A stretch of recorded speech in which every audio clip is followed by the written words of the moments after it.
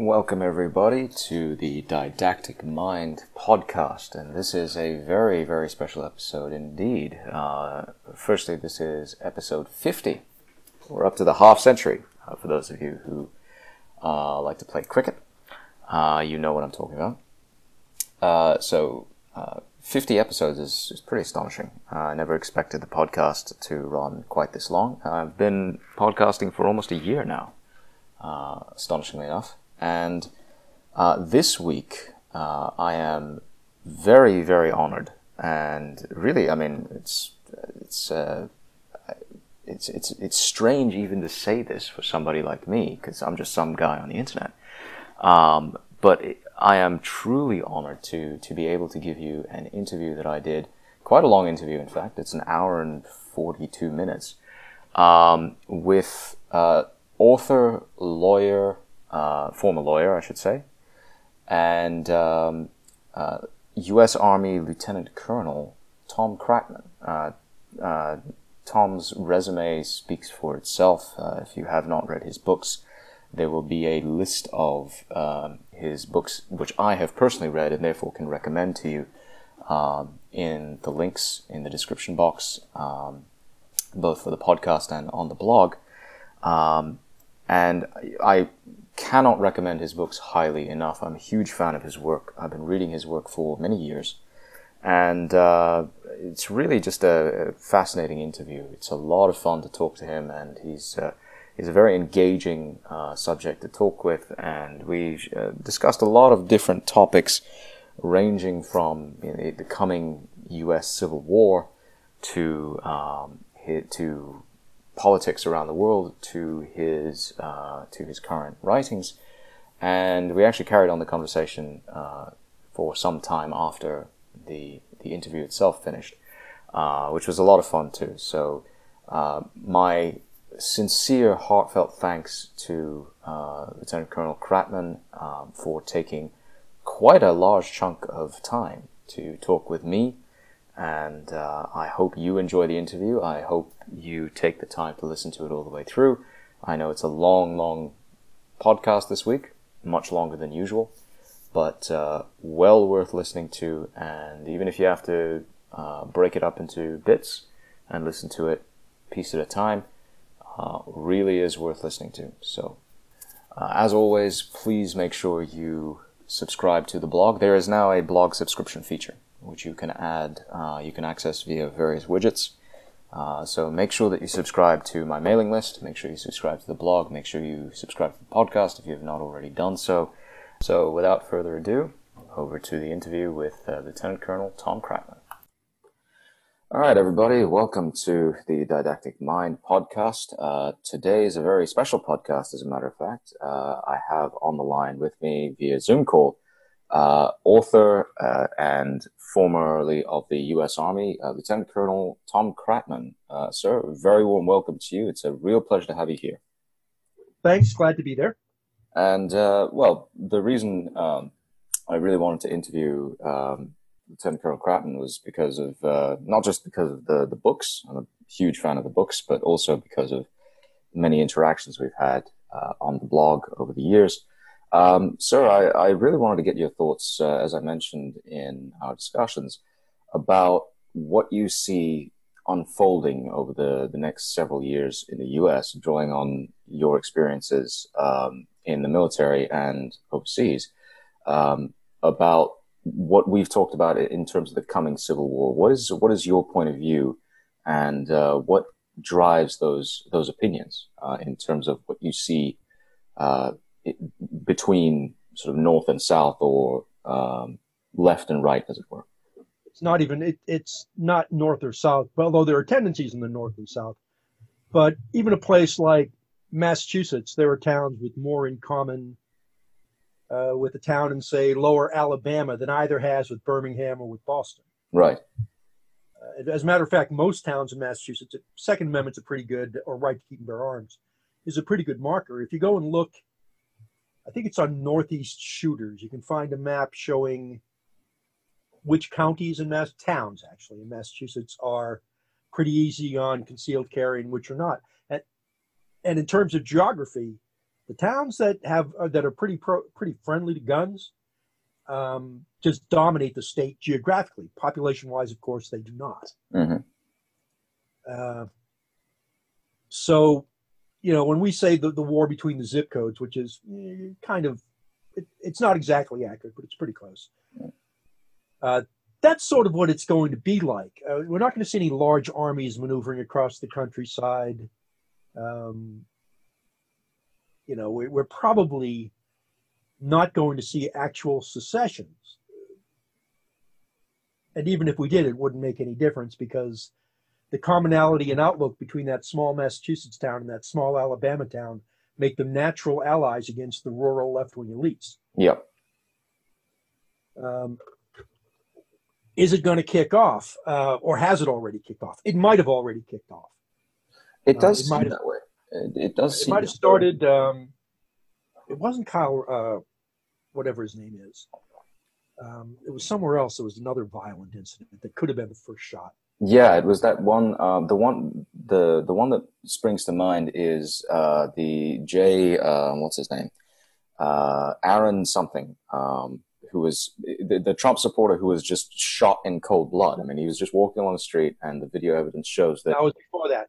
It was in Austin, I think, where someone attempted with an AK, former Air Force, I believe, attempted to stop a currently serving Army type from, I want to say, 1st Cavalry Division. And, when you point an AK at somebody and that somebody's armed, they're going to shoot back. And yeah. They did. That may have been the first shot. Yeah, and it seems like we're getting more shots fired right now. I think there was an incident yesterday. I just read about it on Vox Day's blog, last night. Something passed my phone, but I saw it. It was in Denver or Colorado, somewhere anyway. Yeah. It's, I don't know any of the details. Yeah. Only that someone else has been killed. Yeah, it was definitely in Denver. I'm looking at it now, and there is, I'm not in the U.S. anymore, to my considerable regret. But it seems as though things are breaking apart in the big cities in a very, very big hurry.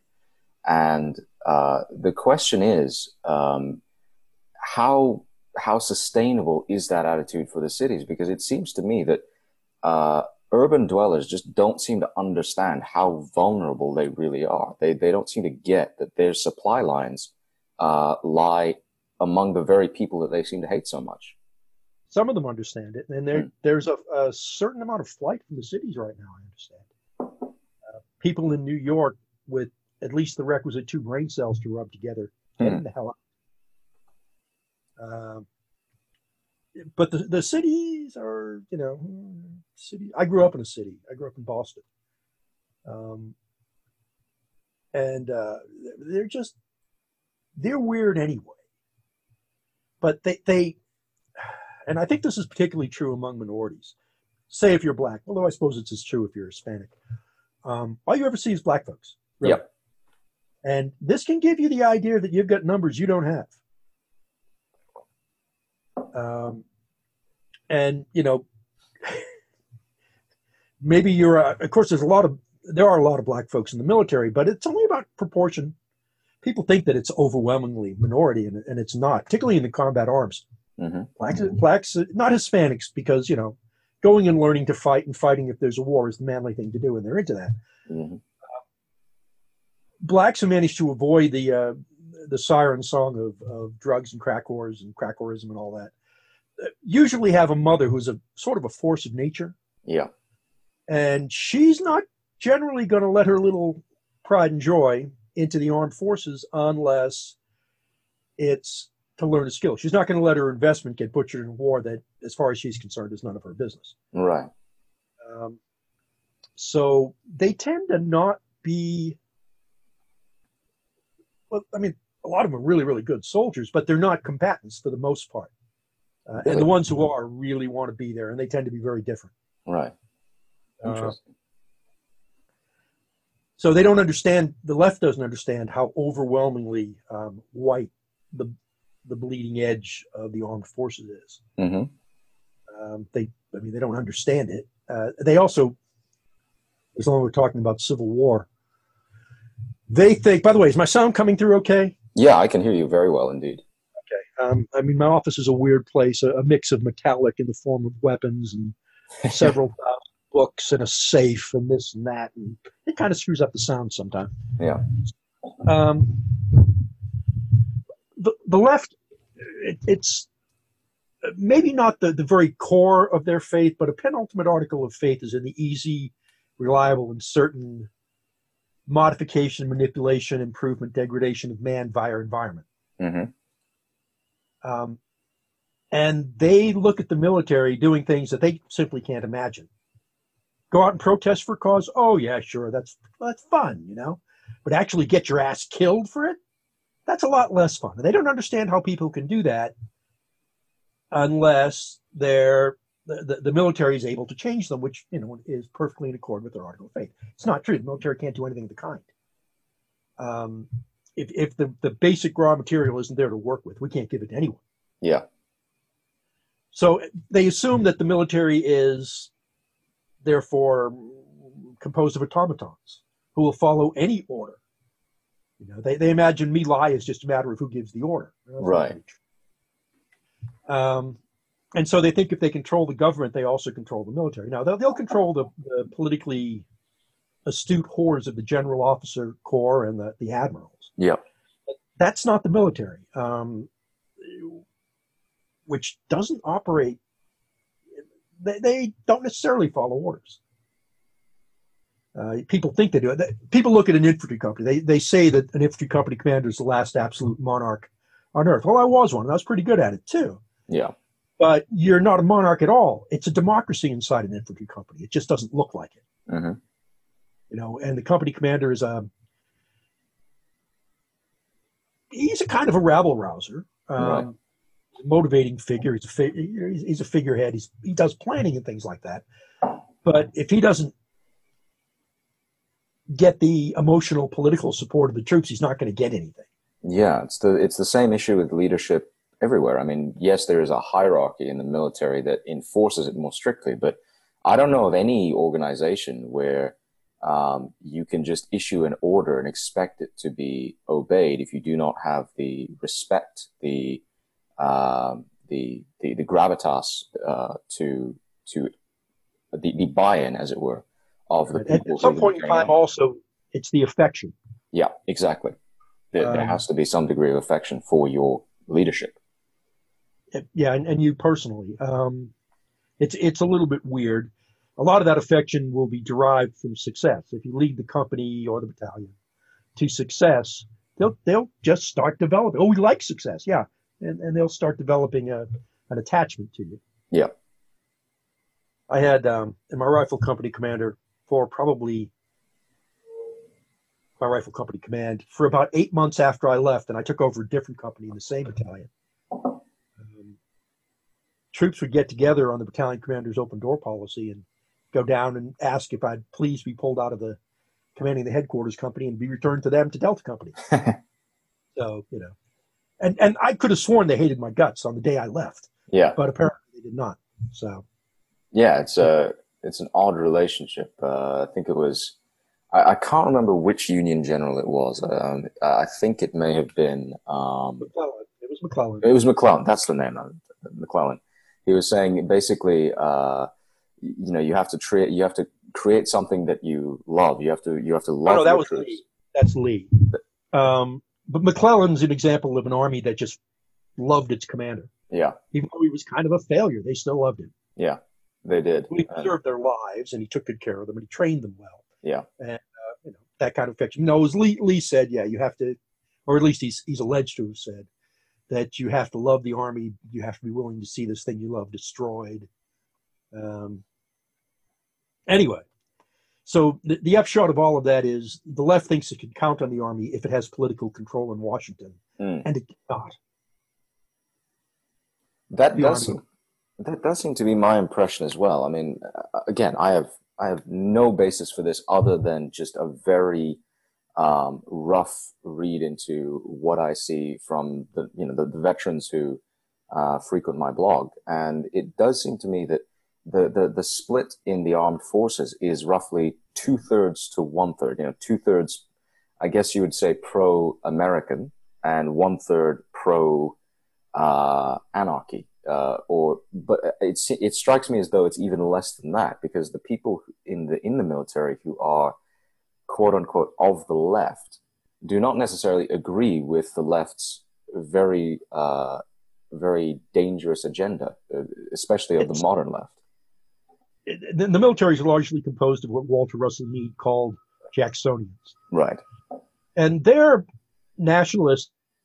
We'll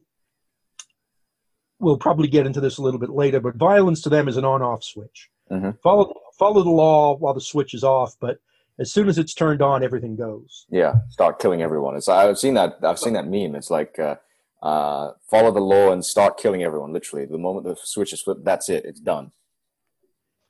Right. And that works really well for us when they're allowed to do that. When they're not Vietnam, Iraq, Afghanistan, it doesn't work that well. Yeah. But they're also populists, which is why Trump became president about 4 years ago. Yeah. Which is somewhat left of center. They don't mind government programs that help the working class.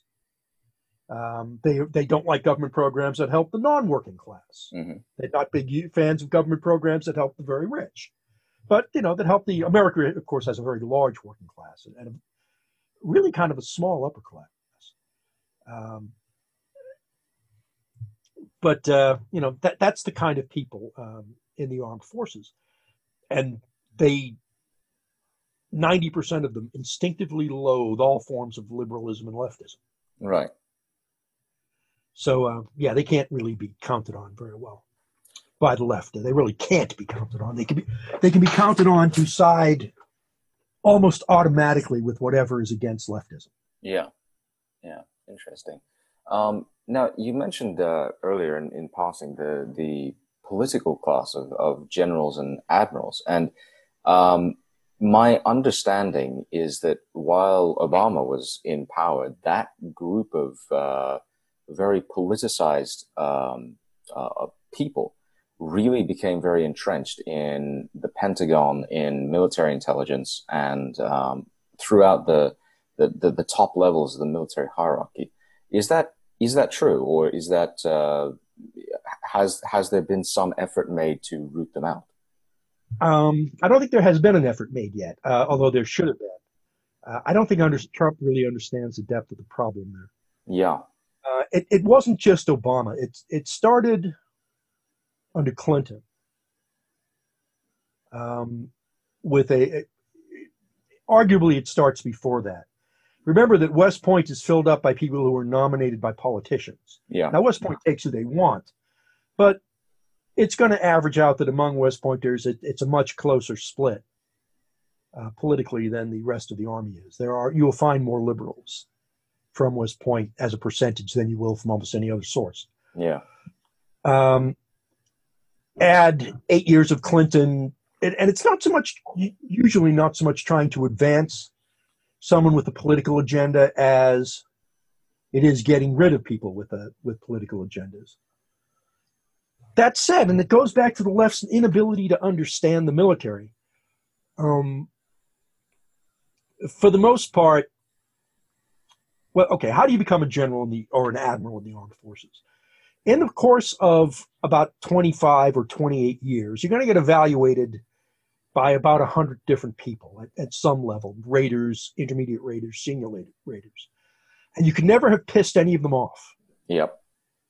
Now, how do you avoid, you can't even disagree with them. I never had any problem with this, by the way. Right. But how do you avoid disagreeing with someone and pissing them off when they're all different and almost everything is a matter of the utmost moral importance, ultimately a matter of life and death and victory or defeat on the battlefield? Yeah. What kind of person can do that? Well, it occurred to me a few years ago. I know a bunch of generals that were, classmates of mine and this and that. And a fair number of 4-stars. And I cannot recall a single one who ever expressed a strong opinion about anything. Exactly. Yeah. So, and some of them were really nice guys, or at least seemed to be. But the more I think about it, the more I think it was an instinctive a political instinct to make no waves, make no enemies.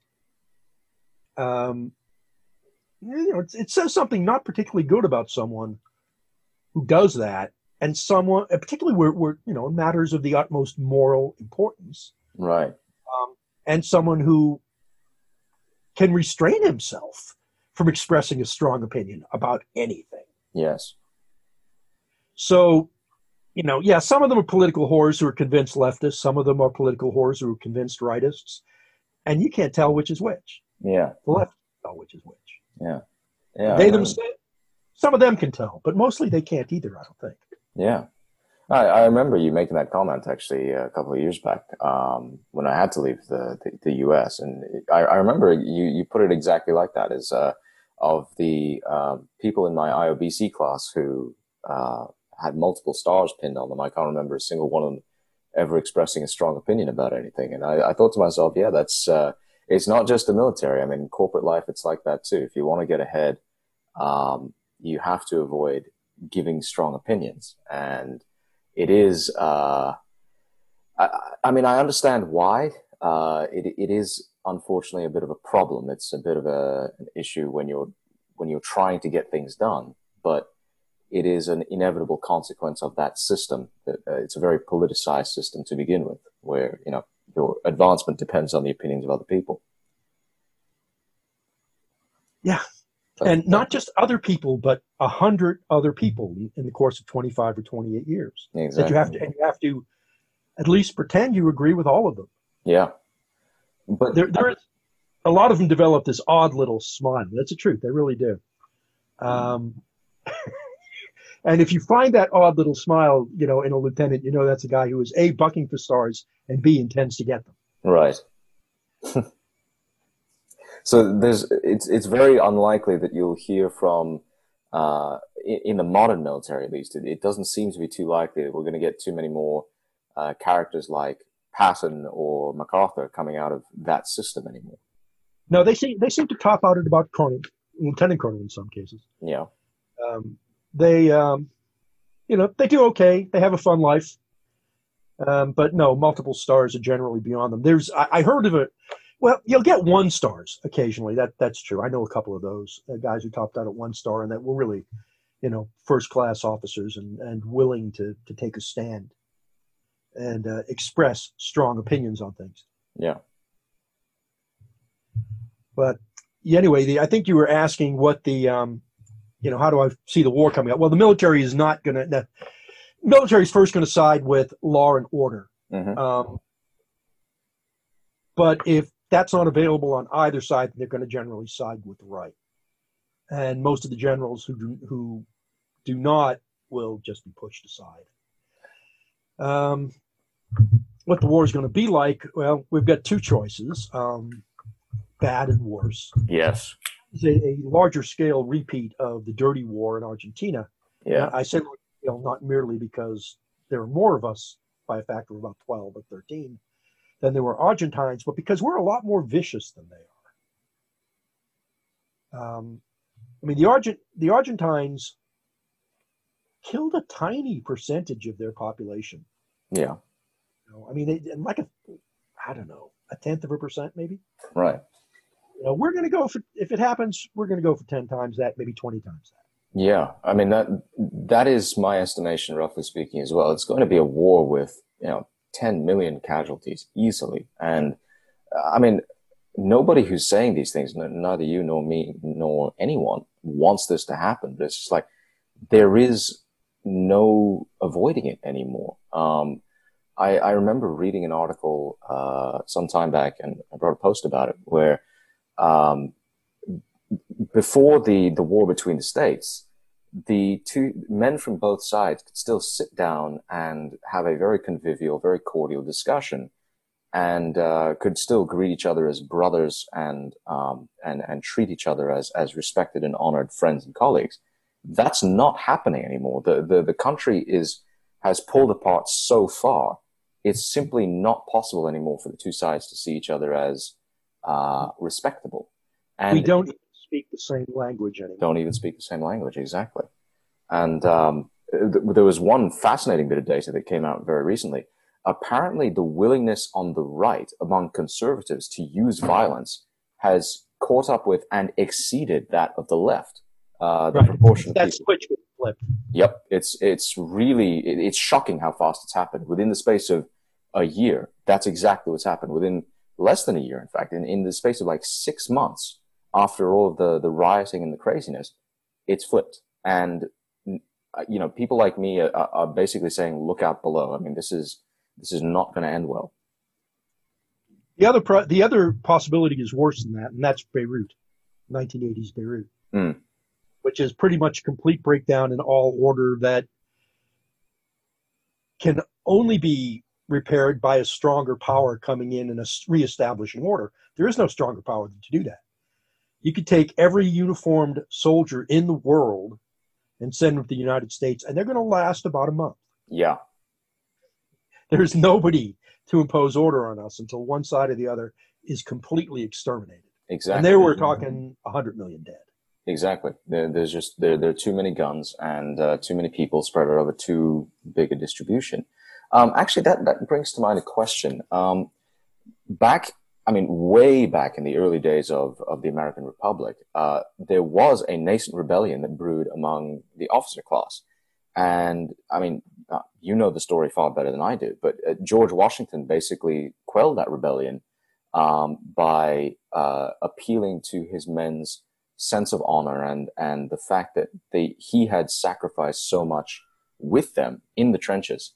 And since then, only Washington could have pulled that off. Exactly. Only Washington could have pulled it off. He was the only one with the credibility and the personal charisma, as it were, which is an odd thing to say about Washington, given what we know of the way he did things. But for 250 years since then, the U.S. military has pretty much never interceded in politics like that, which, is one of the very few militaries anywhere in the world that's actually had that record.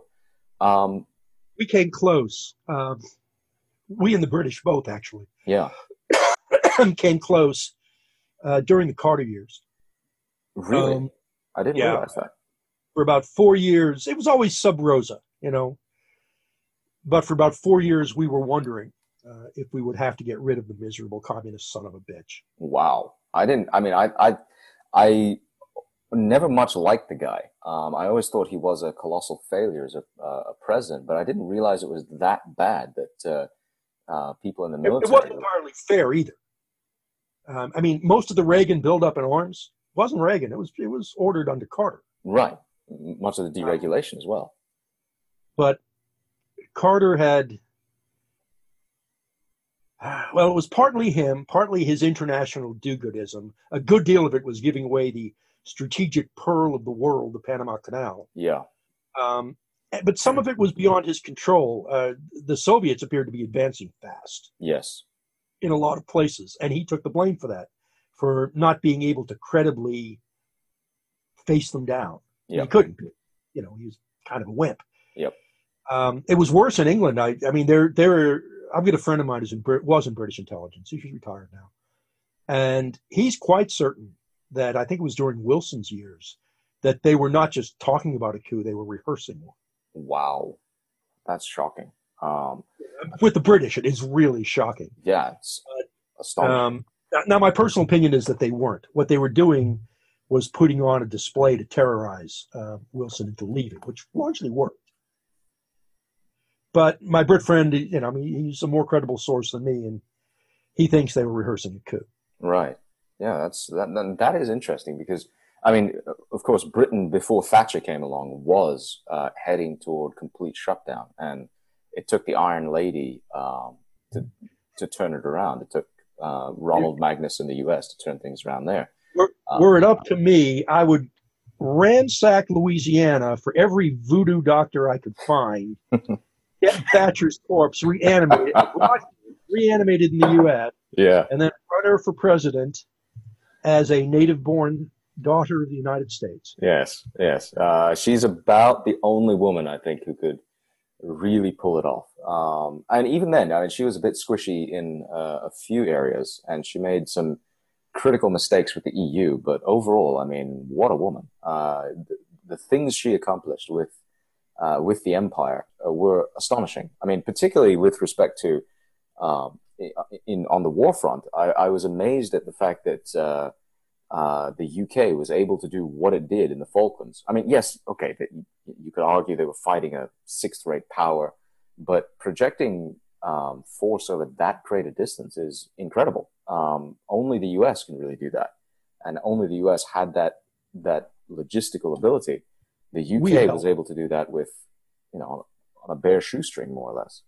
You know why they were willing to? They were really willing and able to put their carriers at risk. We were going to give them a carrier under a retired Navy crew. Ah, that I didn't know.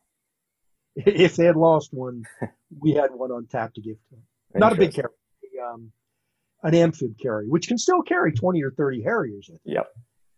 So we probably had given them the planes too while we were at it. The Marines had 88Bs. So that cost that the Falklands War cost us. We had what we thought was a pretty serious threat rising in El Salvador. It was a populous and fairly capable country. I mean, if you talk to anyone who served with Salvadoran troops in Iraq, they're good soldiers. They really are very aggressive, gutsy as hell. Yeah. Where they were patrolling, there wasn't a whole lot of trouble. But Nicaragua had gone communist. El Salvador appeared to be going communist, turning Mexico, which is an incredible mess, into something like Nicaragua. And we're talking about potentially 30 or 40,000 mobilizable troops on our border. It was a nightmare from our point of view. Now, they would have been shitty troops. That's a lot of them. Well, the Argentines were pulling more of the weight of the war in El Salvador than we were. Mm-hmm. I think both in terms of, certainly in terms of personnel, but I think in terms of funding too. And when we sided with the Brits, blood is thicker than water, that was all cut off. Right. So it was, I'm sure it was a pretty hard decision on the part of Reagan at the time, but and it did cost us. Although ultimately, the left lost in El Salvador because the communists lost in Europe. Yep. Where were we? Well, I mean, I was the point I was looking to was the fact that, again, the U.S. military has not involved itself in politics, and in general, Western militaries have a tradition of staying out of politics. The Society of Cincinnatus, as it were, basically, that leave politics to the politicians and the military to killing people and breaking things. And that's a very good division. It's worked very well as a model. But in the event of a constitutional crisis, which does appear to be what the U.S. is heading towards, how is the military going to get involved? Because if you look at one potential scenario, one possibly likely scenario, the God Emperor is reelected. Trump wins the electoral college vote, at least initially, but then you have the mail-in ballots coming in, which will take weeks to sort out. It appears as though Biden may well win on the basis of mail-in ballots. Trump refuses to recognize the election's legitimacy, which is the favorite scenario of the left. Nancy Pelosi and Congress get involved and invoke. Trump wins. Okay. The election isn't by head count to the House. Yeah. It's by state delegations, of which there are 50. Trump's got probably 27 of those. Right. Which will still piss off the left. Yes. I think the intermediate step, though, is that Amy Barrett, whatever the hell her final name is sent to the Supreme Court. And so Trump wins what he wants in the Supreme Court, which is to kick it to the House. Yep. And then the left goes wild, but there are probably only 2,000 or 3,000 actual hardcore Antifa, I'll use the term advisedly, operatives You don't see them rioting in every city. You see them in a few places that are pretty safe. Hmm. They play the cards very close to their chest. They don't take a lot of risks because there aren't that many of them. Right. Now, there's more sympathizers than that, but I doubt if you could come up with 100,000 people in all of the United States that are all that much in sympathy with Antifa. Yep. Enough to provide a safe house, buy a rifle or a pistol or ammunition. They're extremely vulnerable, therefore. They are, but there's definitely, I mean, it's becoming very clear that there is some degree, a considerable degree of organization and training behind them. I mean, yeah, there is. Those 2,000 or 3,000 are, pretty effective yep. for 2,000 or 3,000 people. And the courts, of course, can't be relied upon this was one of the problems Argentina had, is that the judges were leftists. And it only takes, if you do enough appeals, eventually you'll get the judge that'll toss your case out. Exactly. And that's one of the reasons why the Army went to extra legal measures, is because the law was of no help to them. And they made a couple of mistakes. Their net was altogether too fine and not big enough. Yep. But we'll end up doing the same things. We're going to, I think the next civil war is more likely than not going to be assassinations, kidnappings, bank robberies, bombings, and death squads. Yeah. Yeah, exactly. It's not going to be, maneuvering of two armies in large scale encounters in fields. It's not going to be Fredericksburg or Gettysburg or anything like that. It's going to be much more low level, but extremely vicious. I mean, to a degree that we haven't really seen before. Not here. I mean, other countries have. Yeah. Argentina, Brazil, Cuba, under the Reds, I'm sure saw some of it. I'm pretty sure the early years even the late years in the Soviet Union saw a good deal of it. Exactly. Yeah, I mean, the left is actually pretty incompetent at violence. And people will say, well, what about the Red Army? Yeah, the Red Army wasn't left-wing. Okay, the Red Army was made up of the exact same kind of people that made up the U.S. Army. Yeah. And they're not left-wing. They're just soldiers doing a soldier job. But until the left gets control of the means of violence, they're pretty, incompetent. There was a great example is the Baader Meinhof gang tried to, 5 of them, I think, tried to kidnap an Air Force sergeant on a bicycle in Germany. Now, we're not talking, an Army or Marine sergeant. We're not talking an infantry sergeant. This guy's not a ranger. He's not special force. He's just some Air Force guy. Right. And he beat him up. Right. Beat him up. One guy on a bicycle beats up 5 red terrorists. Yeah. And drives them off and goes on his way to work. They, as a general rule, they are pretty incompetent. You get that asshole currently, Professor Bill Ayers, and I'm sure he's on someone's list. He'll not be missed. He's part of a group that's building bombs, and they're so incompetent they blow themselves up with the bombs. Yeah, yeah. But no, I mean, there is definitely some funding behind them, but yes, it seems as though they have learned from their earlier encounters. I remember a couple of years ago, there was an encounter between Antifa actual Antifa mobsters and basically some patriots at a rally in Austin, and the Antifas just got absolutely destroyed. I mean, humiliated. Like, I think there were reports of a couple of them getting their underpants pulled over, like wedgied almost, getting their pants pulled over their heads. And it was glorious. But it seems as though they have been learning from those experiences. They are definitely becoming much more violent. And worryingly, for the rest of the country, the civil institutions are behind them now. Yeah, I mean, if you thank God Antifa is becoming more violent. What would we do if Antifa weren't becoming more violent? How would recruiting for death squads work if Antifa weren't more violent? Yeah. Speaking of, you want to know how the death squads are going to break out, organization-wise? Yeah, go ahead. A lot of them aren't going to be organized at all. They're going to be individuals like me, but not me. And the reason not me is I'm just well enough known that at the first assassination within 200 miles of where I live, I'm going to have the FBI knocking on my door. No, Yeah. I'm going to stay pretty passive, at least for now. Right. But it's going to be individuals who are you bifurcate those into those with serious training and those without. Yep. And then further bifurcate that into those who have to account for their time, in other words, still working, or those like me who are free / retired. It would be very hard to pin down my whereabouts, for example. Yep. Because I don't have to, I don't have to do anything. I don't have to talk on my phone. I don't have to be on my computer. I don't have to report to work every day. Yep. And there are a lot of people like me who have substantial, significant training and don't have to account for their time.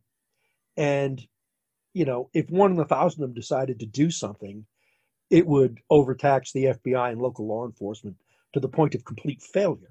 Right. Especially if the FBI and local law enforcement make it clear which side they're on, which is, I think it's been very demoralizing for a lot of people who think like you and me to see the civil institutions acting against them. But, the question is, what do you do in that situation?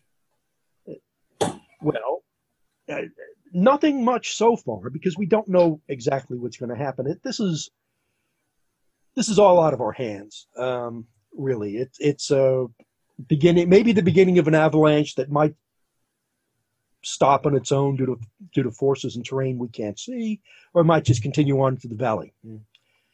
The other group, and they're kind of dangerous, is small groups of friends, and they might have training or they might not, but one person with training and 4 other guys without quickly become 5 guys with. Yep. And they're just friends well known to each other. Could be the VFW or the American Legion, could be the Elks, a Moose Lodge, Knights of Columbus, could be some bowling team maybe. Yep. And what's really wild about them is they'll talk themselves into doing things because they're a group that they would never do as individuals. Yeah. Yeah. And then this is where the left is particularly stupid. Cops who've been laid off or downsized or defunded. They not only have enough training for the purpose, but they understand crime and they understand investigations well enough to cover their tracks. Exactly. And they have the motivation now as well because they absolutely have the motivation. Yeah. Now, what's the most dangerous about those is they're completely outside the law, which doesn't therefore allow the left to take refuge in the law, which, interestingly enough, the left absolutely needs to prosper. If they can't hide behind the law, they don't get anywhere. Right. They're not violence, and there aren't that many of them. So, if Antifa starts seeing that, they really should start shitting themselves. Yep. Because it means they're in awful trouble. Yeah. No refuge. Yeah. Unless, insofar as they go report to their nearest police station and confess to a crime, guilty or not, just to get put behind the bars with security. Then that's unofficial. If the government gets involved, governments, I should say, different levels, you're going to see one of a couple of things. Local cops solving their problems locally at the behest of their department. Not as individuals or small groups, but because their department has set aside a little sub-office that you might call the precinct of death squads. Yep. And people who think this could never happen, they might cite the police don't do this with crime. Oh, come on. You can't tell the difference between crime and political crime? This kind of political crime? Right. This kind of political crime is trying to get them all fired, therefore threatening their livelihoods, their wives and children. Criminals, on the other hand, are absolutely necessary to the police maintaining a decent standard of living. Yep. And ultimately, Sure, we were all promised death camps if Trump was elected, but it didn't happen. Yeah, It's not Trump. Trump they have to worry about it. So whoever might come after him, exactly. who That's does a counter purge of the military and sets the military and national law enforcement to obliterating the left. yeah, And we sort of came close to that in the 60s and 70s. The left was kind of on the run because there were really no limits on what you could do to them. They were resisting arrest. Yeah, okay. yeah. That's where a lot of that counter reaction to reading people their rights came from. Because I mean, we look at the chaos in American cities, and a lot of Americans.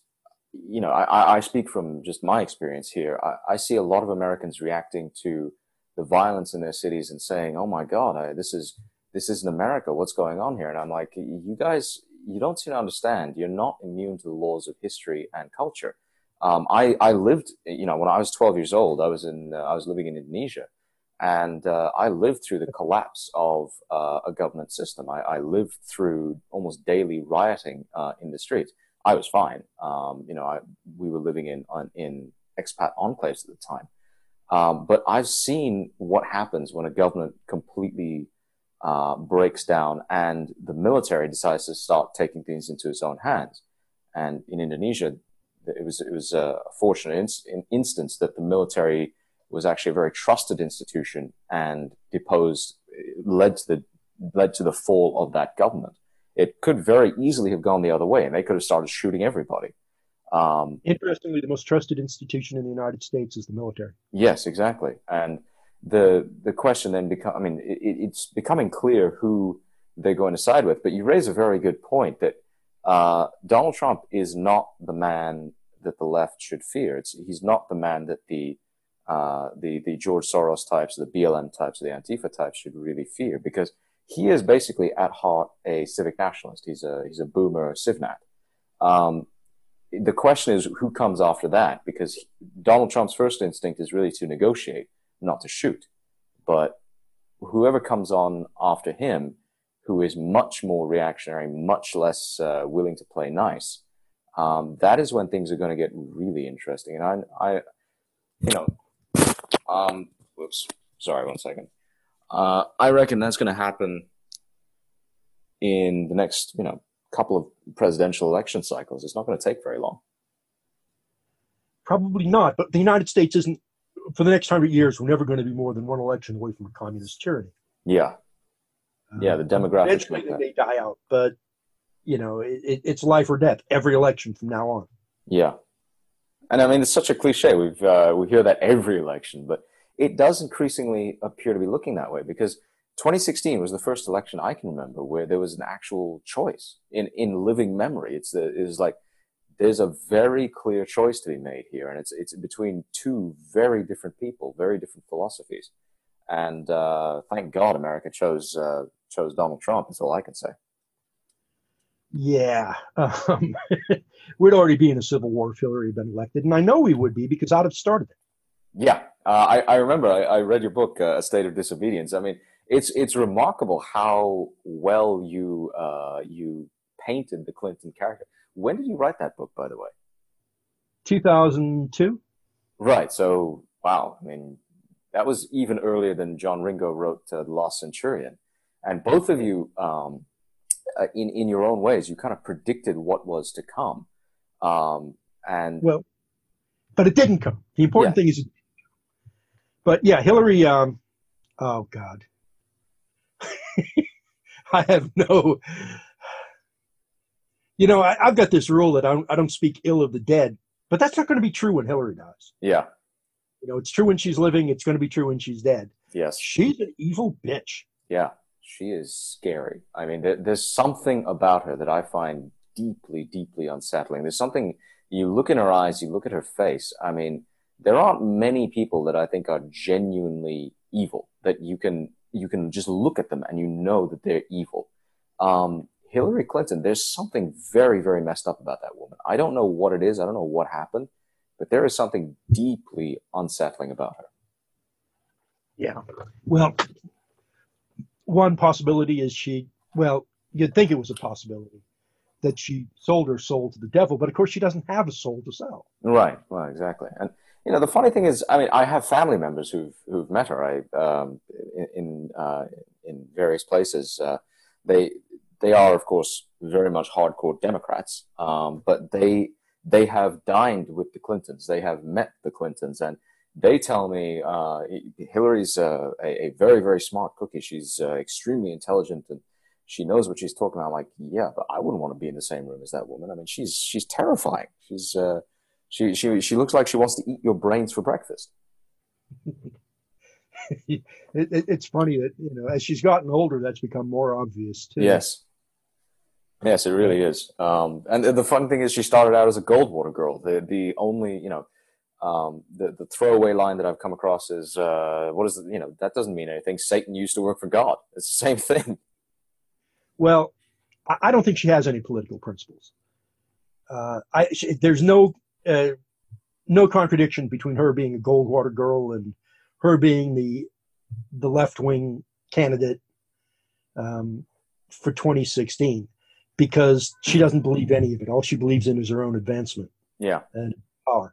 Yep.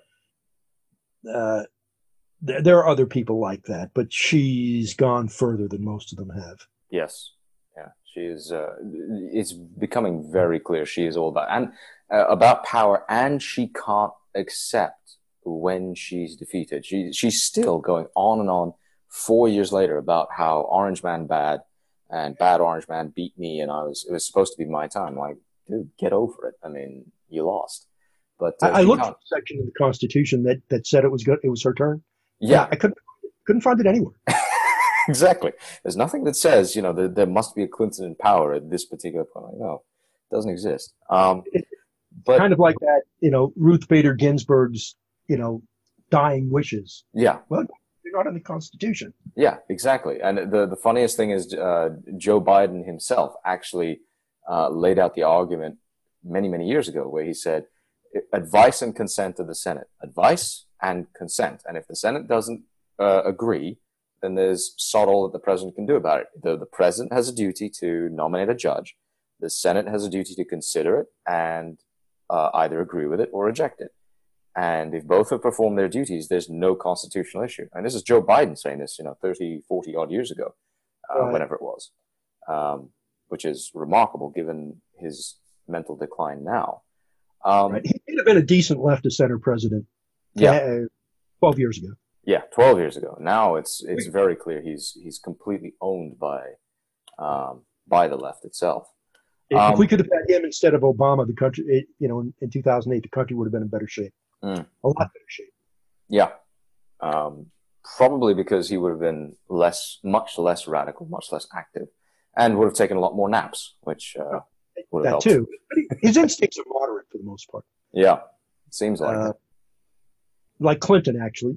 I didn't like Clinton. I loathed Clinton. I loathe him among other reasons because he traded the chance to be a truly great president for a couple of blowjobs from a fat girl. Yep. There's something wrong there, Right. His wife didn't mind, but even so, I think they had an understanding too. Yep. But if it had been Biden in 2008, we'd have survived that reasonably well. Yeah. Yeah. I don't know what's coming, but it is becoming very, very clear. The left is pulled away and is way outside of what used to be considered normal or sensible, and they are. The country is very clearly splitting itself, tearing itself apart, and it is happening, as you said. It's happening not just at the state level, but lower down than that, at the county level.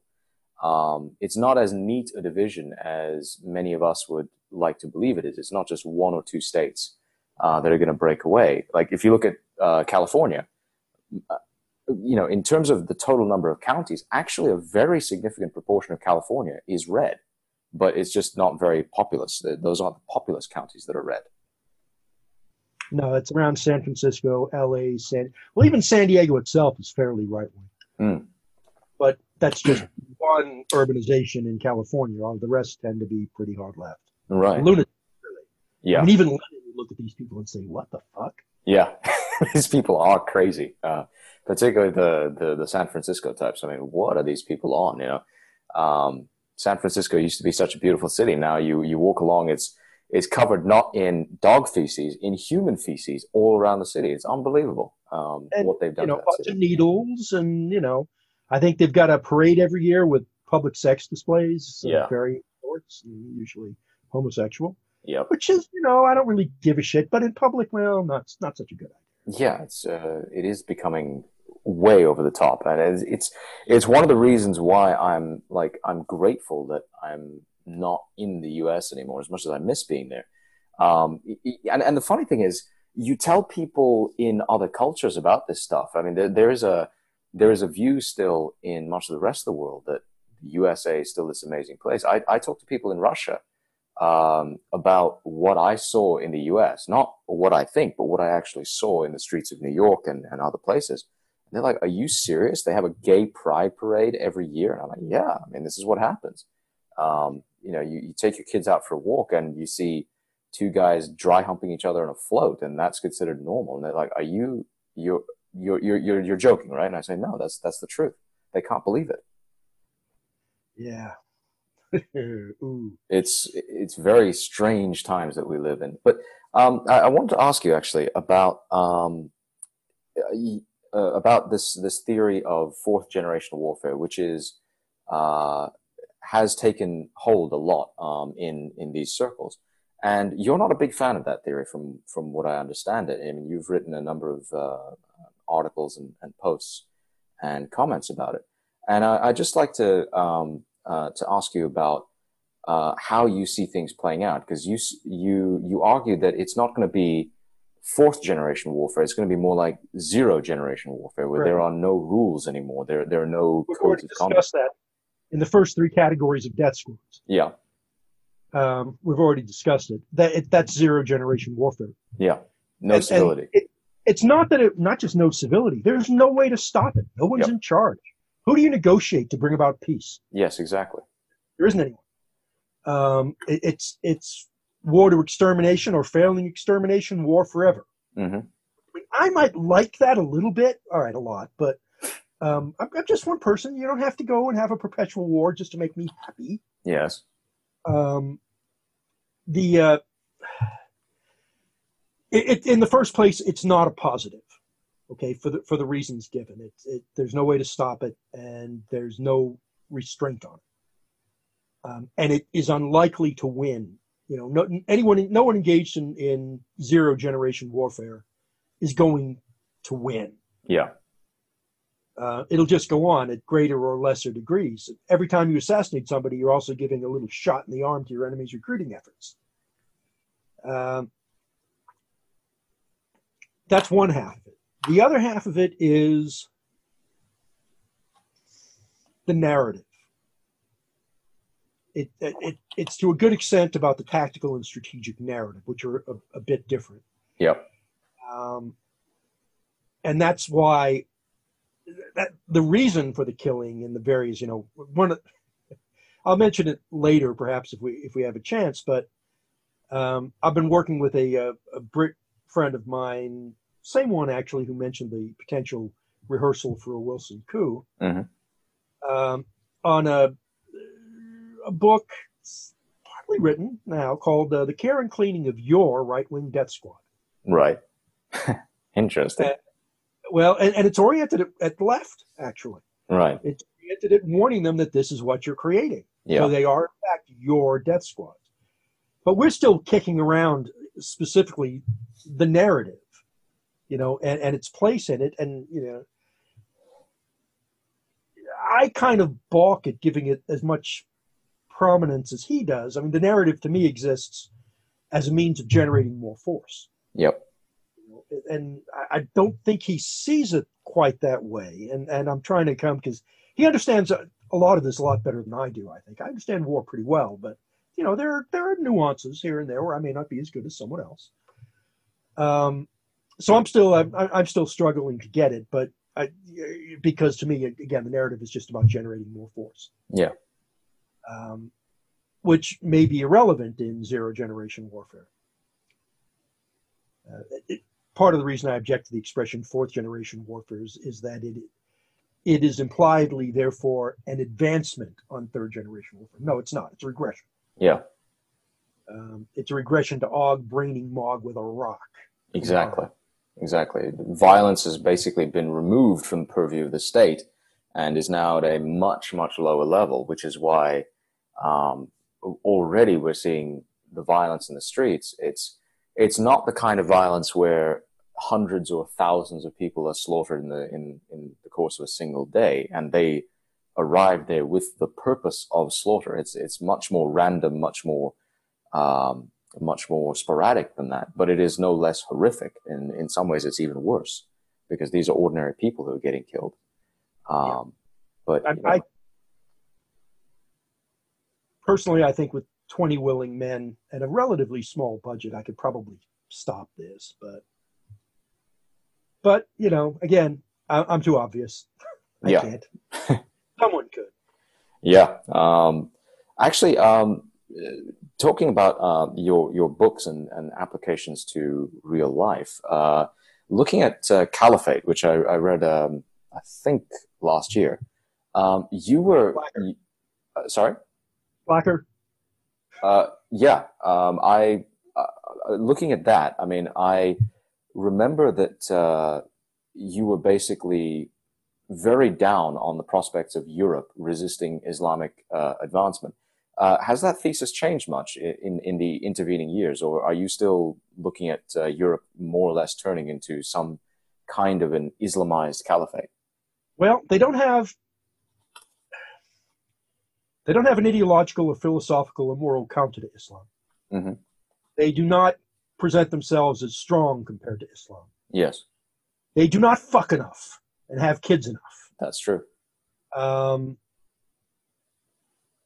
Although, be it noted, in Caliphate, I jump-started that by having a nuclear attack on the U.S., resulting in near extinction of every major Islamic city in the world. Yep. Which, with resultant flood of hundreds of millions of refugees to Europe, which Europe lacks the will to stop. Yes.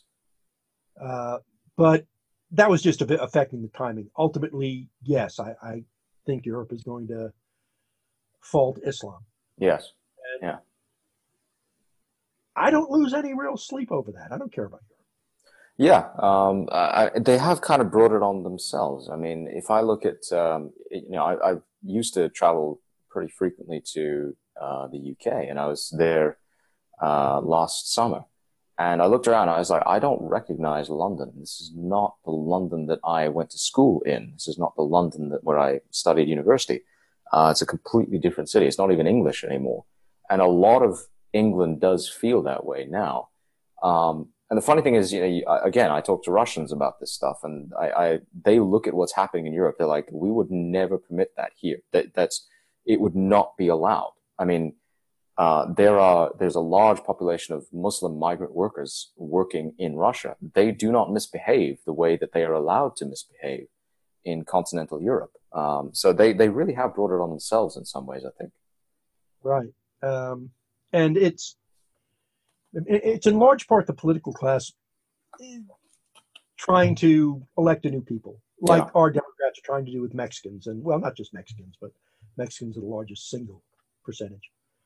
They're trying to ensure their own power, and if it causes the death of their civilizations, well, so what? Yeah, it is all about power for them. It's a naked exercise in power.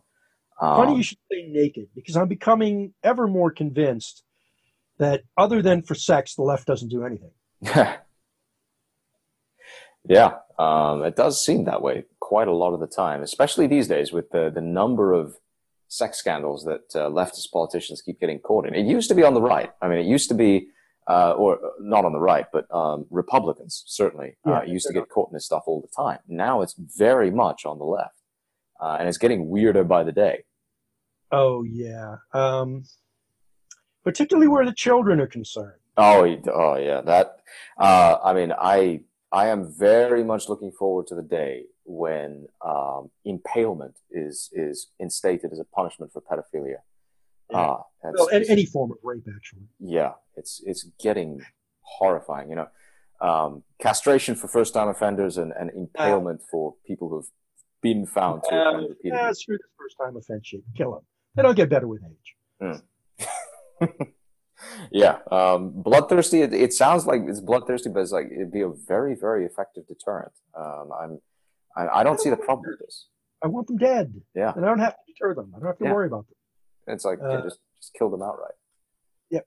Any of the common law felonies, kill them. You know what those are? Well, rape is definitely one of them. Rape is one.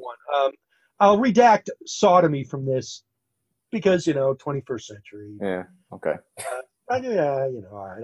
I'll be that quote enlightened unquote. But yeah, it murder, robbery, mayhem, which basically means malicious wounding, rape, larceny, which includes shoplifting, interestingly enough, arson, manslaughter, and burglary. All burglary. Traditional burglary. Oh yes. Wow. That is definitely a step further than most people would go. But hey, it would be effective. I'll grant you that. It would definitely be highly effective. And you're not worried about. When I was in law school, I had occasion. Well, I didn't have occasion. I had motivation to go dig into all of these supposedly innocent people saved from death row. Yeah, it's not really what happened. Really? Yeah, there were a couple of cases of this, but for the most part, the people who were saved from death row were not saved on factual grounds, but on procedural grounds. They were still guilty of sin. But when you're executing all common law felons, you don't have to worry so much about that. Right. Yeah. Yeah. Maybe it's hard to prove someone's motivation in a murder, but it's not hard to prove someone broke into someone's house. Well, exactly. He was there. It's not that difficult to figure out. Actually, how did you manage to survive through law school? Being you, and being in an environment that is as left of center as a law school typically tends to be.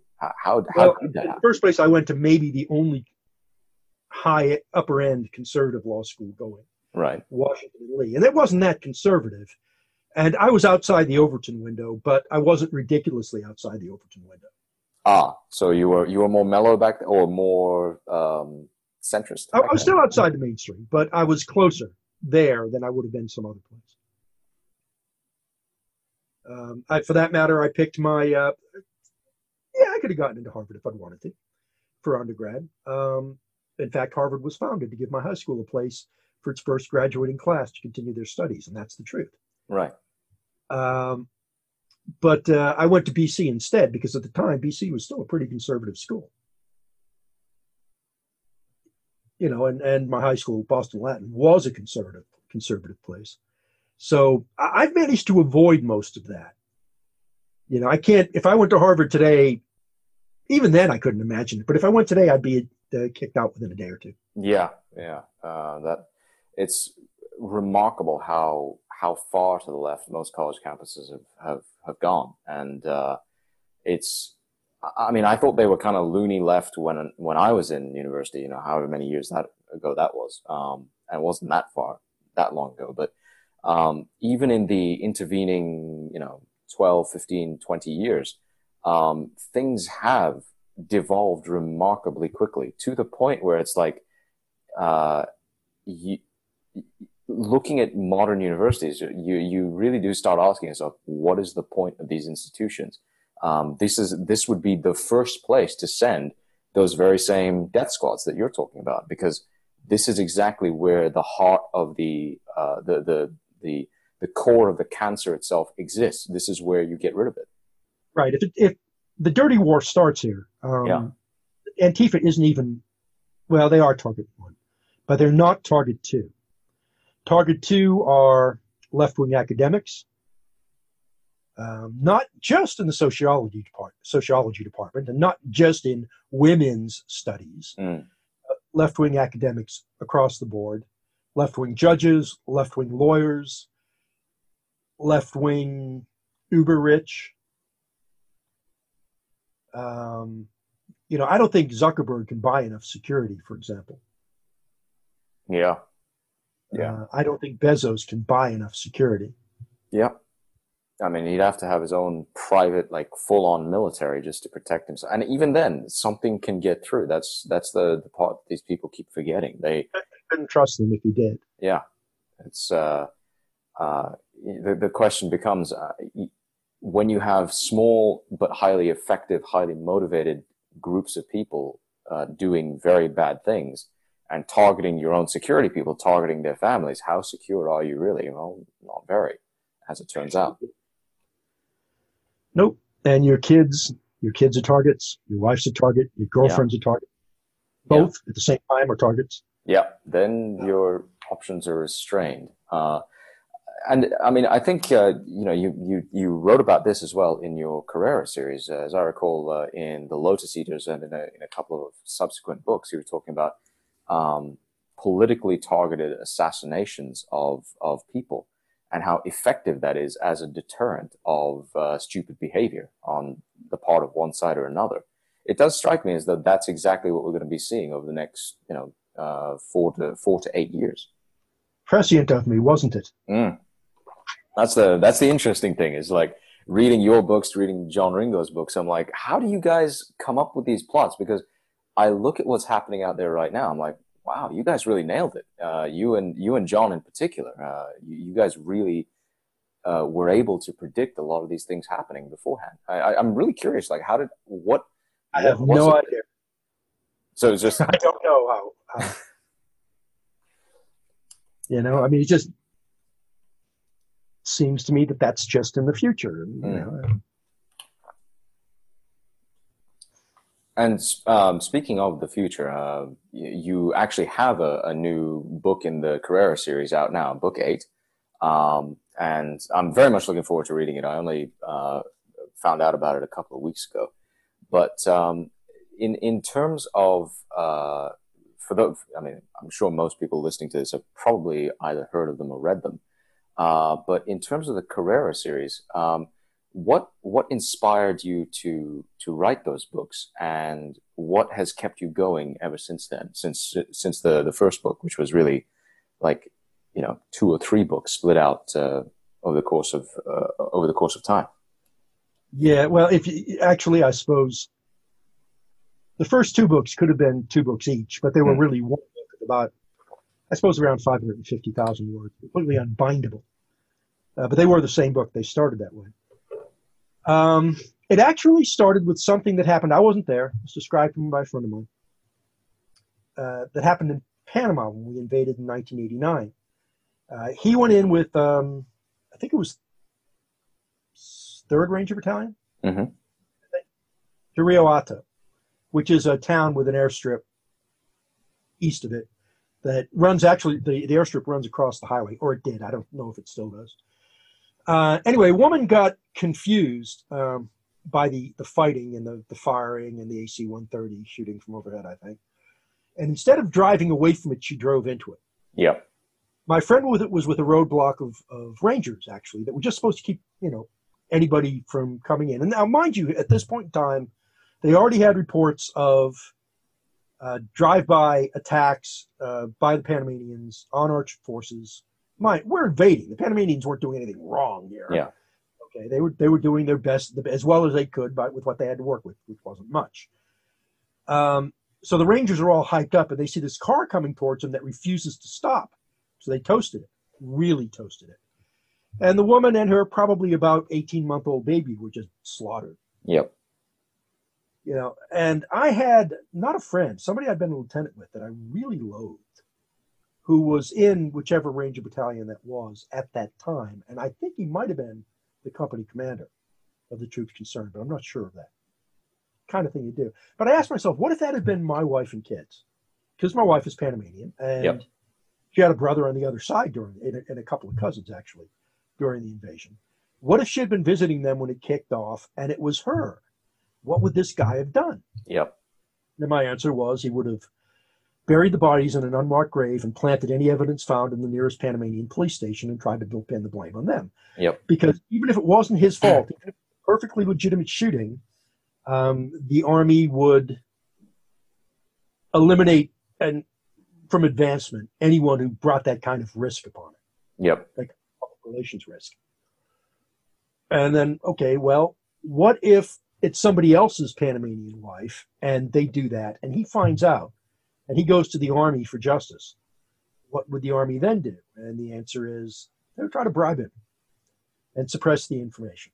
Yep. Um, and what would that person then do? And my answer was, well, maybe he wages a private war against the United States. Yep. And that's how the book, the series really began, was not with a war against the Muslims or an eventual war against the Foreign Union and the Zhang, but with a guy waging war against his own, disloyally waging war against his own country for the disloyalty it showed to him. Yeah. In some ways, it was a better morality play than what I wrote. It wasn't as well written, though. Then, 911 kicked off, and Yeah. I figured, well, no, the country doesn't need a lesson in humility and in not being arrogant. It probably needs a bit more of motivation to fight. So I wrote it. I rewrote it for that, but that's not how it began. And that, by the way, the book you're going to read is really the end of the series. Really? Oh, that's a real shame, actually. That's too bad. I'm a huge fan of the series. I love the characters. I'm sorry to hear that it's ending. In all honesty. Well, if I live long enough, I may take it up in the same universe but a different series. Right. For example, there are probably going to be a few spin-offs. Like you're familiar with Peter Grant. Yep. Writer, former Roman Catholic priest, good guy. Yep. Peter and I are under contract to do something called Unto the Last Generation. Interesting. Peter had a heart attack, and he survived it pretty well, but the medicine he's on has ruined his concentration. I've been there. I know what it's like. Right. So that's on deferment for a while. But Unto the Last Generation is a short version. An orphan raised in orphanages and foster homes joins the army and finds for the very first time a family in the form of his special forces team. And they're going to deploy to a war zone that resembles Afghanistan a good deal, Pashtia. Yep. They all take out insurance policies payable to a trust for the benefit of whoever may survive. Mm-hmm. He's the only one who survives. And he blames it on left-wing lawyers and academics. Right. The loss of his family. A little bit like Carrera, but it's an artificial rather than a natural family. Yep. And so he resolves to kill as many of them as he possibly can. Mm. And I discovered in the course of writing what I've written that I really enjoy planning assassinations. I've noticed. Yeah, I've noticed. There's a couple of profs in Harvard, one of whom actually bears considerable responsibility for the Constitution inflicted on Iraq. Yeah. Left-wing, Jewish, I believe, married an Asian woman, Korean, I think. Well, American Korean. Had kids, now divorced. Well, I tracked down to his house and her house and where the kids were likely to be on any given weekend. I planned the assassination of it. Wow. That is detailed, is all I can say to that. Yeah. I hope he recognizes himself. Yeah, it'll be interesting because it's assassinations and especially crucifixions. I have to say, your crucifixions are astonishingly detailed, and I mean, whenever I read them, I'm not sure whether I want to feel sympathy for the character or feel glee at the fact that somebody just very despicable just got offed in the most horrific way possible. But I have to say, however you plan them, they're very well done. You do have a real taste for crucifixions. Well, it's not so much a taste as you say, they're kind of the ultimate. In terms of, but one of the prerequisites of capital punishment is that it can't undermine or impugn the dignity of the law and the state by requiring extra work. Right. You shouldn't have to keep working at it. That's why things like, the boat where you force feed people so he shits and bugs lay eggs and he's slowly killed by that. No, that requires more work. Hanging, drawing, and quartering requires more work. Yeah. Crucifixion, you put him up and it's all on him.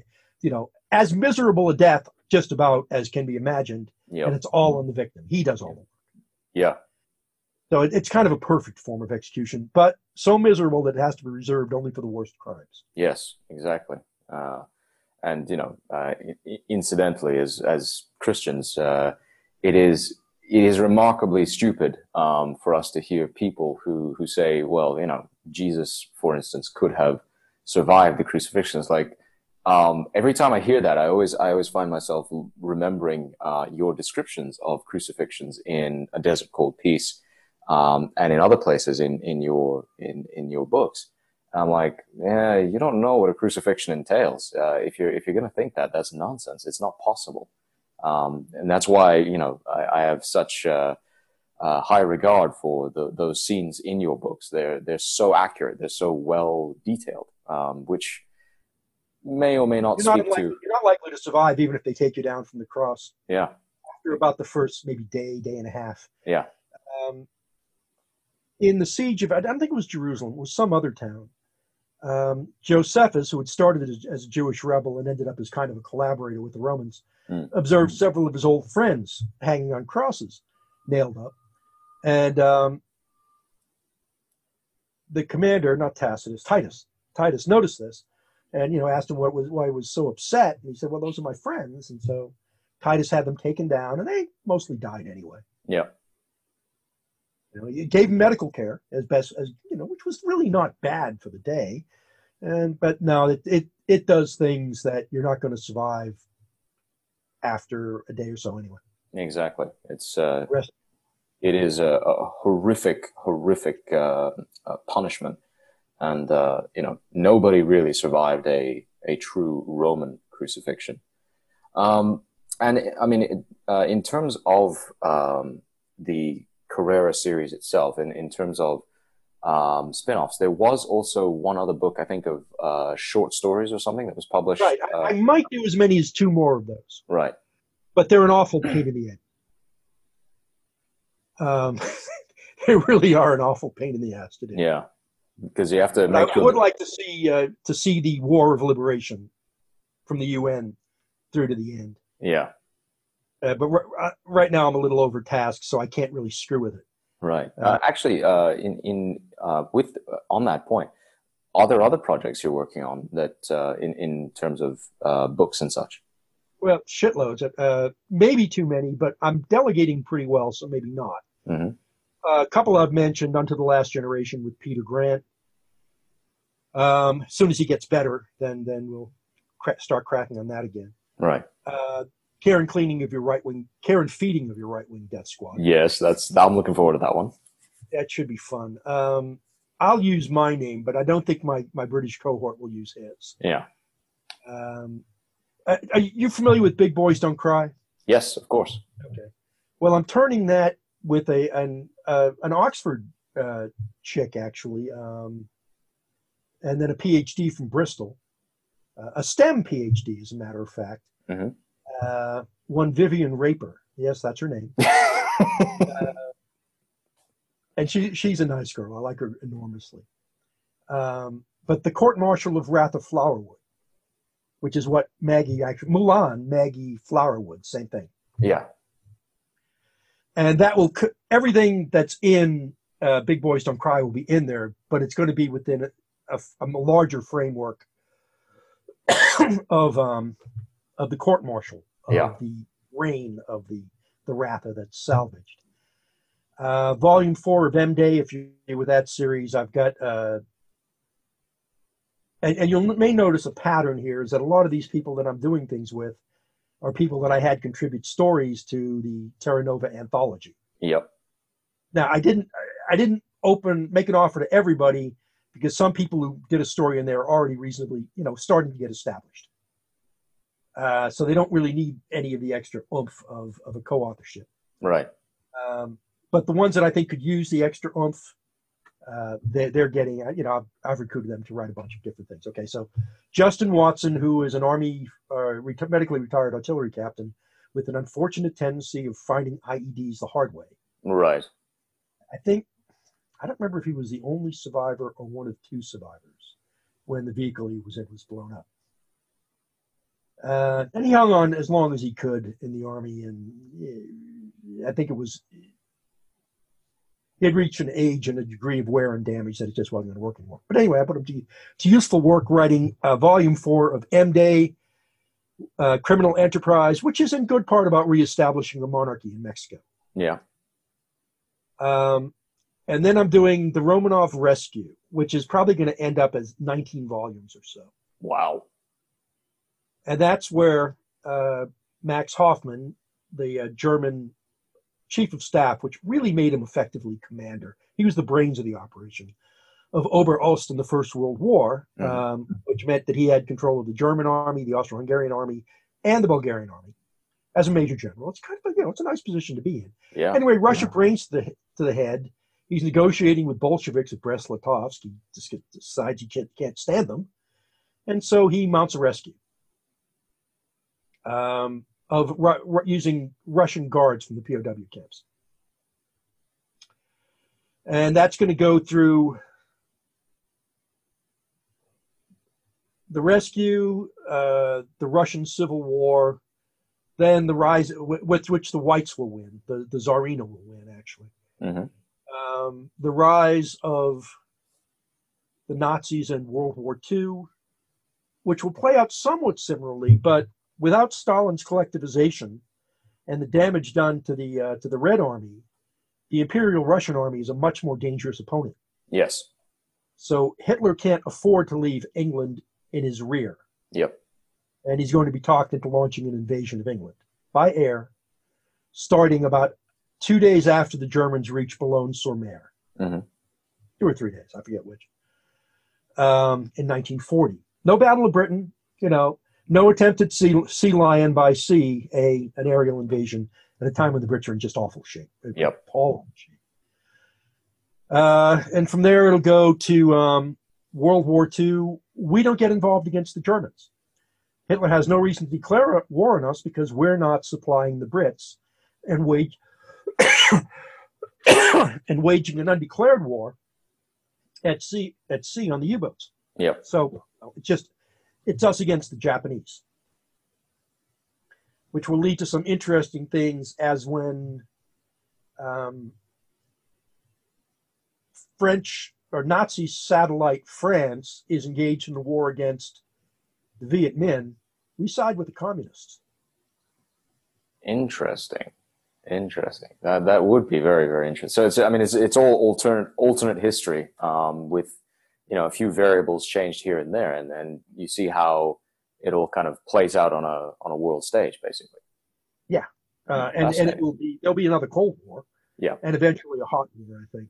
Yeah, between us and the Nazis, who in their way are a lot more dangerous than the communists were. Yeah.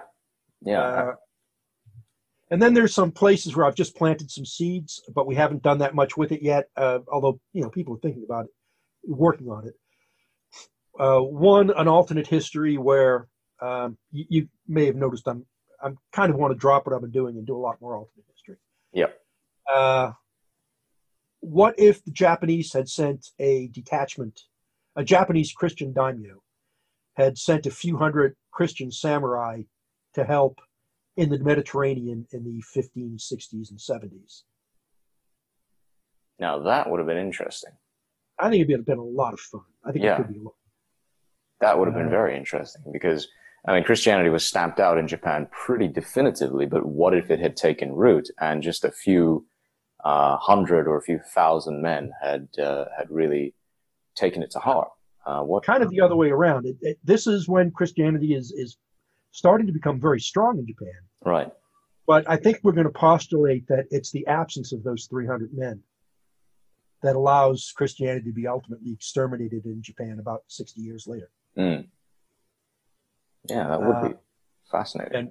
And what a shame. Another one. Are you familiar with Eric Flint's Rings of Fire series? Not with his book specifically. I'm familiar with what he does in general. Yes. Okay. Well, I could do this with him. I might not do it with him. I might just want to do it myself. But imagine the Battle of the Teutoburger Forest, and there's 3 legions, and I think Varus has probably already killed himself by this point in time. Mm-hmm. The senior guy takes one of those legions, and a specific reason why I want it to be the 18th Legion,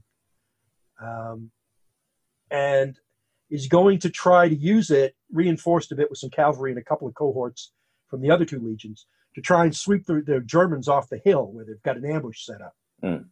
But instead of doing that, they get sent forward in time about 397 odd years. Right. And they end up somewhere, maybe in Poland, and they have to fight their way back to the empire. And they'll get there just in time to stop the Germans from coming over the Rhine on New Year's Eve, 405. I think it was 405 AD. That doesn't sound very political, but it is. And the political aspect of it is it's an affront to the presumption of progress, of steady improvement in all fields. Yep. Because these Romans from 4 centuries before are infinitely better than the wretched soldiery that came after them. Exactly. Yeah, because they still have the old discipline of the legions. This is like right around the time of Germanicus, and the legion that gets transported forward in time is from right around that time, right at the height of the Romans' military prowess, basically. Yes. There's a couple of scenes in my head the centurion of the 18th Legion is Marcus Caelius. Mm-hmm. We know his name because his brother Publius put up a monument not too far from Xanten, Germany, I think it was, saying that if his bones are ever found, or those of his freedmen, they can be laid there at the monument. We found it, I think, in the 1800s, 1860s, 1870s. Yep. Right? And there's, picture that it's not in great shape now, but, in 400 or so AD, it's still going to be in fine shape. Yep. And picture the 18th Legion marching along, and suddenly everything stops. Right, and there's this buzz from the front of the thing, and Caelius takes his stick and starts going forward to, kick ass and beat heads.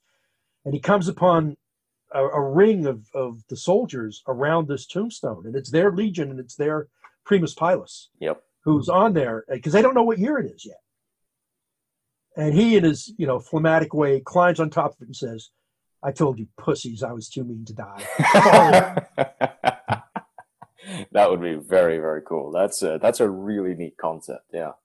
And you're right. I mean, it would be fascinating to see what would happen if you took a military unit from that point in almost basically the pinnacle of the empire's glory, and move them forward to observe the decline of the empire and try do their best to stop it from happening. And that would be fascinating to tell that story.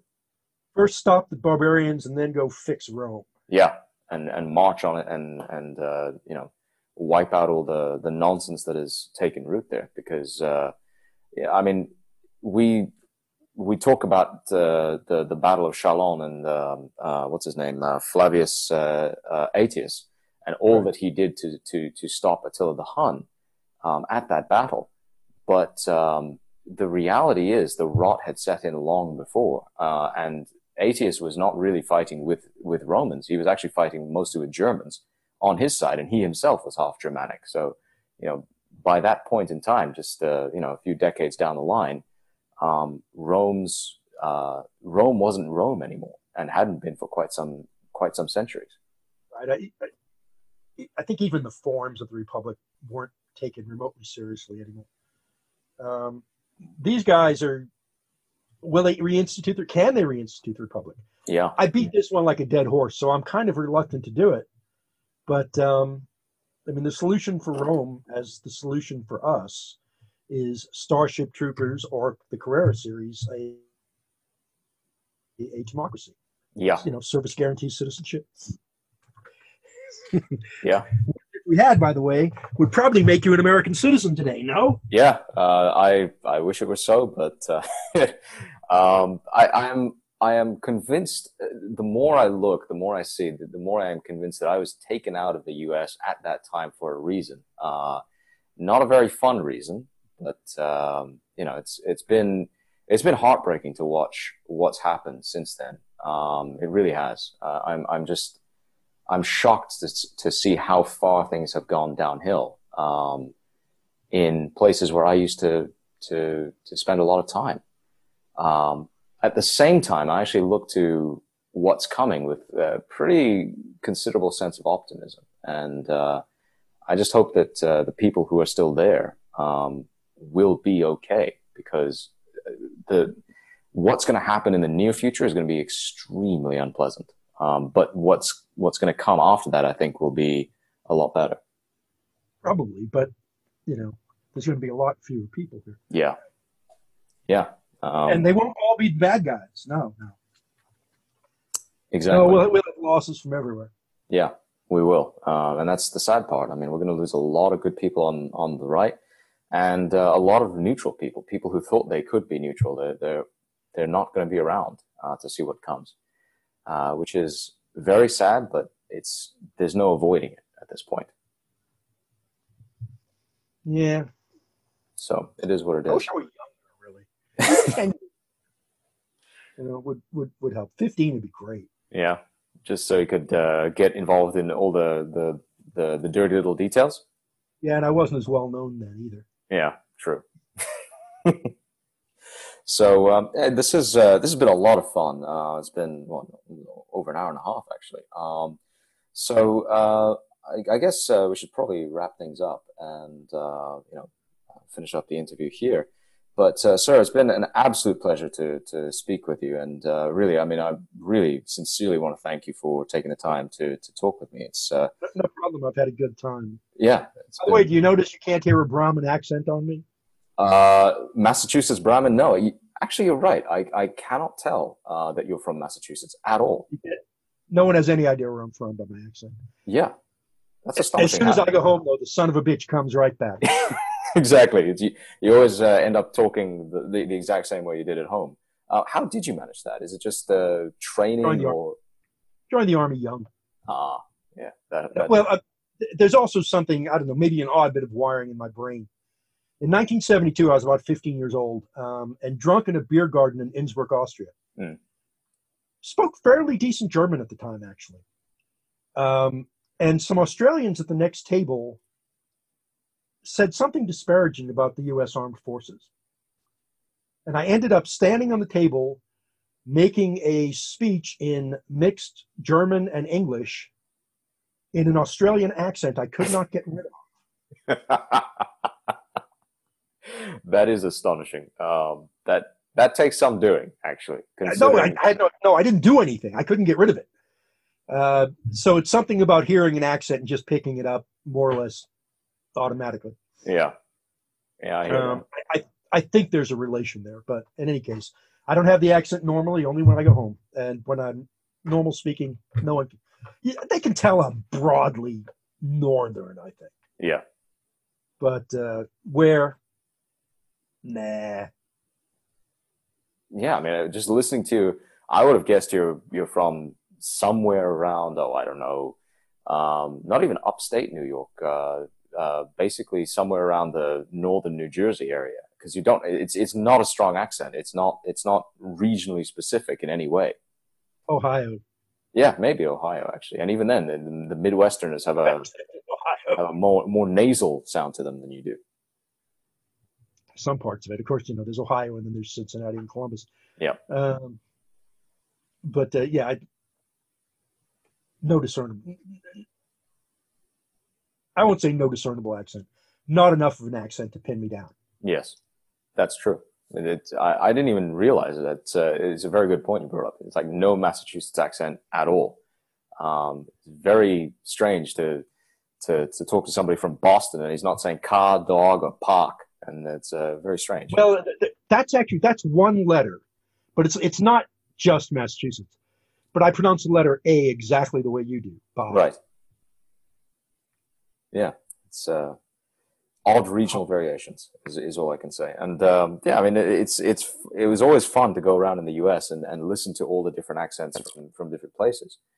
You get that a lot in England, and much more in England, where you go up to the north and you can't understand a word they're saying, whereas you go to London and they have a very weird accent. There's some reason, good reason actually, to believe that the Boston accent is a British accent. Really? From pre-RP days.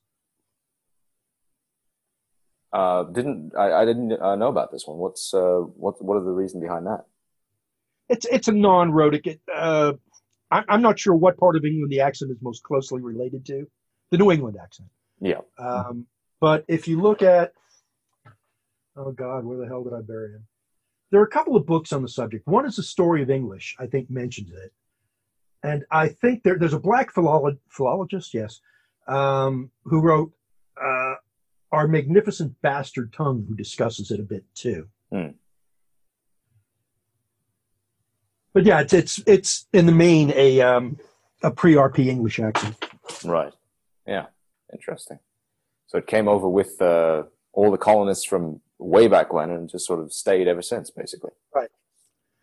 Kind of like the United States in general. We came over with a set of outlooks and values that dated to the early 17th to mid 18th centuries, and we really haven't changed that. Oh, other than outside of major coastal cities and the Chicago area, we haven't changed that much. Yeah. We're still patriotic, violent, religious, polite, and armed to the teeth. Yep, exactly. And yeah, that is the core of America, and that's the bit of America that I saw, and that I loved spending time in, and that's the bit of America that I keep telling people, who live in the cities, guys, you don't know what it is that's out there. You don't realize that this is a very different people from who you're used to dealing with, and they have a hard time seeing that. And I'm like, well, just drive a couple of hours outside of the city, you'll see it immediately. But sadly, most of them never do. In rural New Jersey or upstate New York, again, like those little towns in Massachusetts, they're not that different from lower Alabama, yeah, or central Mississippi, which in the case of both Alabama and Mississippi kind of includes the blacks. They've got a lot more in common with their white rural neighbors than they do with the city blacks. Yeah, exactly. They know it too. Blacks are often quite wise in ways people don't expect. Yeah, that's my experience as well. The inner city blacks are one particular breed, and then you go outside of the inner cities and you go to the countryside, and they're a very different bunch out there. They behave differently. They're much more rare, but they behave fundamentally very differently, and they don't seem to take too kindly to being lumped in with inner city blacks. And I mean, I make this mistake on my blog. I'll cop to it, where you sort of lump everybody together, but it's not the same. They're not the same as those people in the cities, and they cannot be treated the same. No, there was a fine old black gentleman here in Montgomery County, Virginia. He was an Army veteran, and as soon as his kids, boys or girls, reached of age and graduated high school, he marched them down to the Army recruiter, and he put them in the Army. Mm. Not only because he thought it was good for them, but because he thought it was the right thing to do. Yeah. He's a lot more typical. I think now that wouldn't happen in Blacksburg, because Blacksburg is like Harvard. Yep. But outside of Blacksburg in Montgomery County, Virginia, yeah, they have they're very different from inner city rabble. Yeah. Yeah, the kind doing all the burning and rioting these days, and who are actually, ironically, doing the most to harm their own community. But oh yeah, they think these businesses are going to come back. Yeah, it's not going to happen. Right. We need to. I mean, liberalism did more damage to American black folks than slavery did. Yes. They recovered from slavery pretty quickly and well. Yep. Liberalism, now that's a gift that keeps on giving. But one of the steps in recovery might be, I'd be willing to do government funding for this one. Take high school kids and bring them to Detroit, and let them see what Detroit is like. Yep, exactly. There is a reason why Detroit ends up the way it does. Camden ends up the way it does. Camden, New Jersey. Yeah. It's an invariable and inevitable pattern, and it's tragic. It is horrifying to see, but it's like, well, what do you expect? This is what these policies do to people. This is what this group ends up doing to itself. It's going to happen. Yep. So, anyway, sir, Once again, absolute pleasure, real honor to talk to you. So thank you so much for taking the time. I really appreciate it. And I think we'll wrap up the recording here, and I should have this posted shortly onto the blog. So thank you again. Any Let me know final? if you're ever going to visit the States. I will, and I will try to stop by Virginia and say hello. Okay. All right. Thank you, sir. Take it easy, Soto. Sorry? Take it easy.